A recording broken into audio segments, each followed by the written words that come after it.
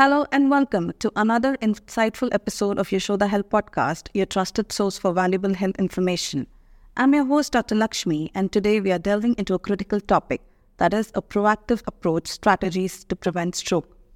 We are here with Dr. Bala Chandra, Senior Consultant Neuro and Spine Surgeon at Yashoda Hospitals, Hitec City.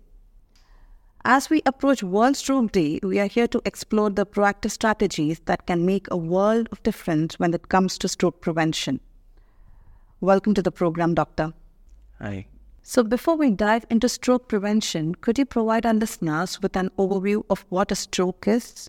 Yeah, especially it's a good topic today, and on the occasion of World Stroke Day, I feel privileged talking about this topic. And why we need to discuss about stroke, and why is there a separate day for stroke. So it itself signifies that the stroke burden is increasing throughout the world. So what is stroke? If we talk normally, the stroke is an abnormal function of any part of the body. You can say it is commonly called paralysis in other terms, like weakness of the hands, legs, deviation of the face, and in some people difficulty in talking, difficulty in vision. So why are these things happening?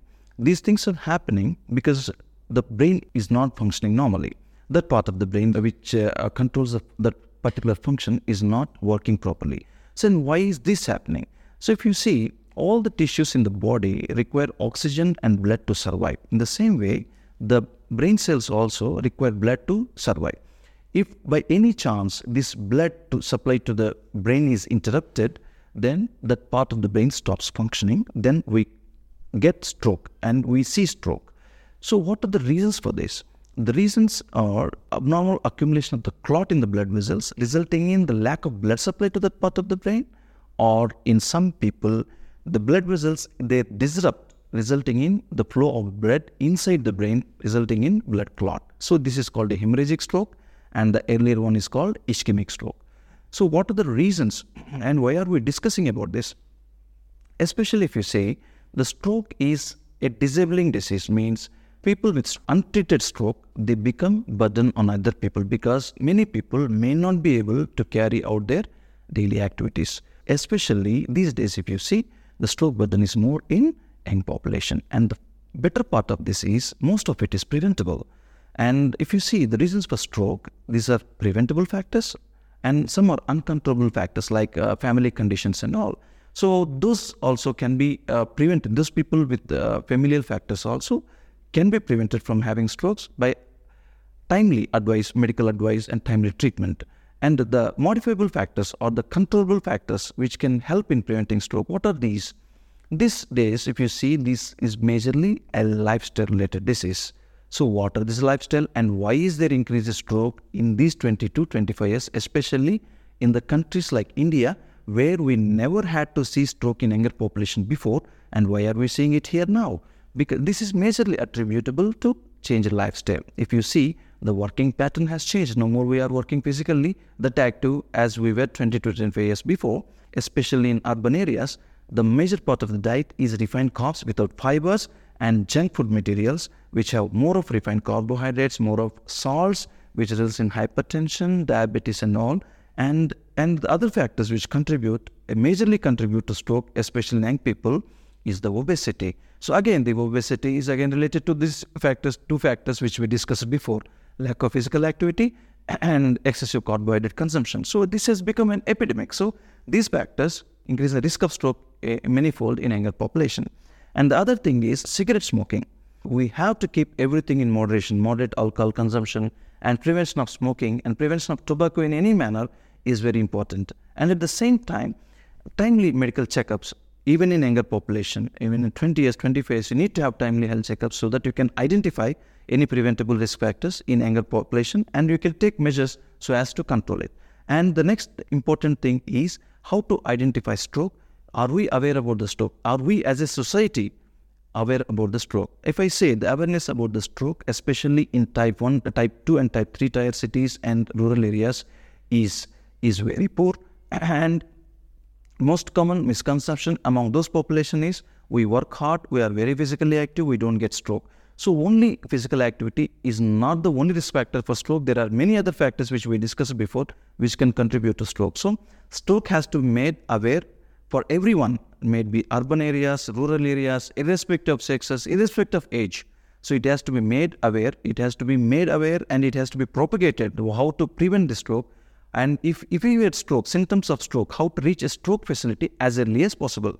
So especially if you see in our hospital, Yashoda Hospital, we have a stroke ambulance, we have a stroke unit, we have a stroke team.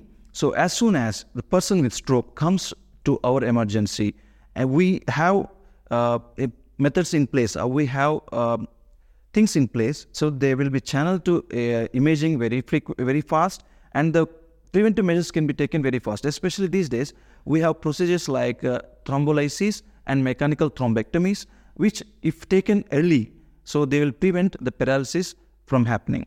So the most important thing is, so to know about the stroke, what are the risk factors of stroke, how to avoid them, and if you get the symptoms of stroke, how to identify the symptoms of stroke so that we can reach the stroke facility. I'm being very clear here. You should not be going to a small nursing home or small place where we don't have a stroke facility, because again, from that center, coming to a tertiary center will unnecessarily waste time. So if you have the symptoms of stroke, rush to a stroke center. So I think that's very well and elaborately explained, doctor. So as you've mentioned about the lifestyle modifications or lifestyle additions, so in addition to that, are there any preventive measures that you think individuals can take up to further lower the risk of stroke? If you see the other factors which contribute to stroke, as we discussed before, non-modifiable risk factors like family history, cholesterol disorders, and blood disorders. So some people will have excessive clotting tendency, and some people will have problems in the blood vessels called vasculitis and all.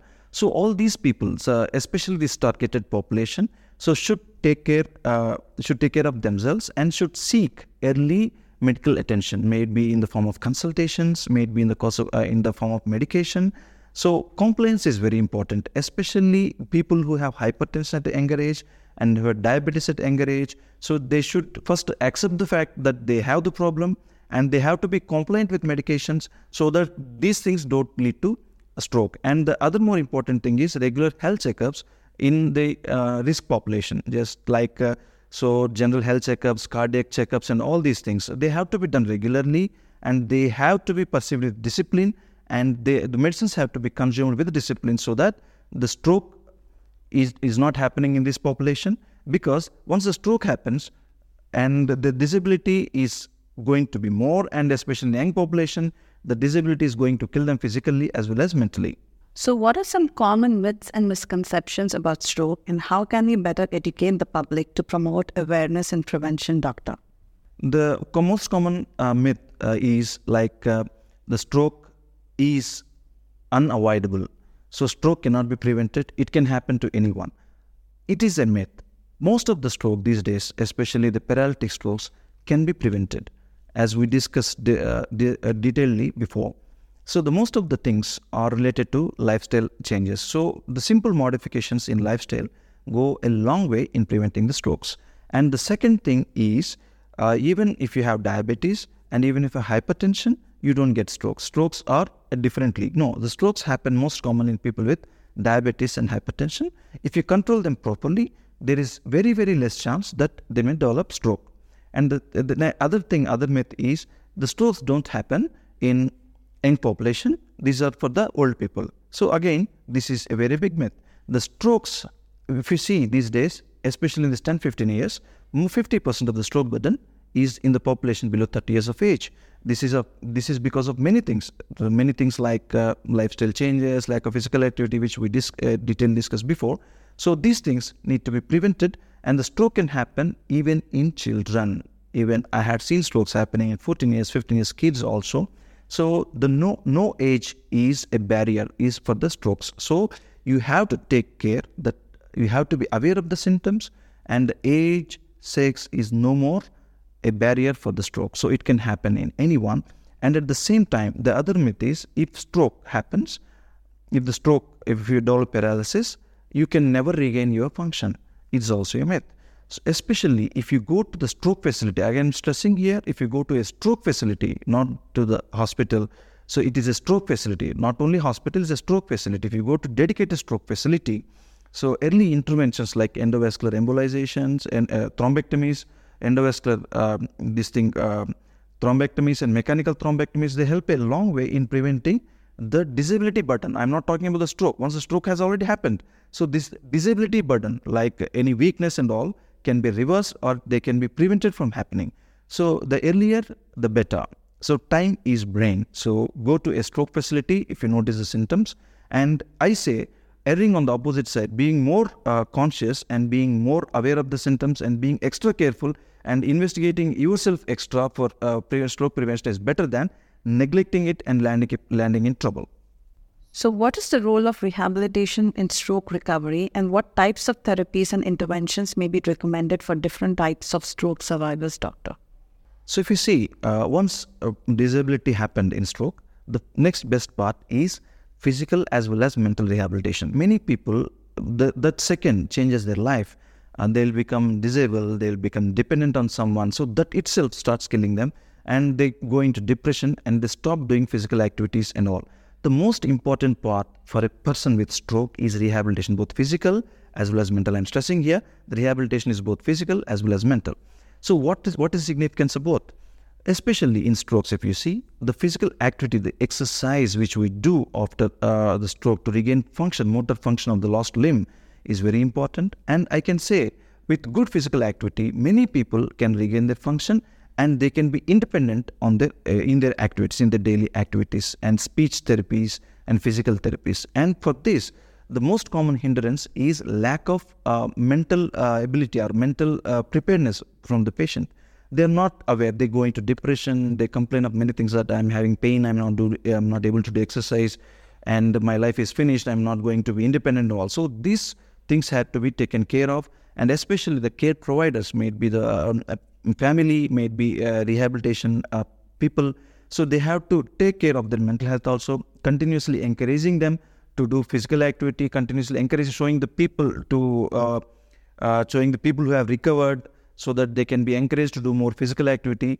So this goes a long way in muscle stimulations, aquatherapies. There are many therapies available here. Even robotic rehabilitation techniques are available these days. So these go a long way in curtailing, in decreasing the disability burden in the people. So thank you, doctor, for sharing your expertise and helping our listeners understand the importance of a proactive approach to stroke prevention. And to all our listeners, remember that knowledge is the first step towards a healthier life. Stay informed, stay active, and prioritize your well-being. That wraps up this episode of Yashoda Health Podcast. We'll be back soon with more insightful topics. Take care and stay healthy. Thank you.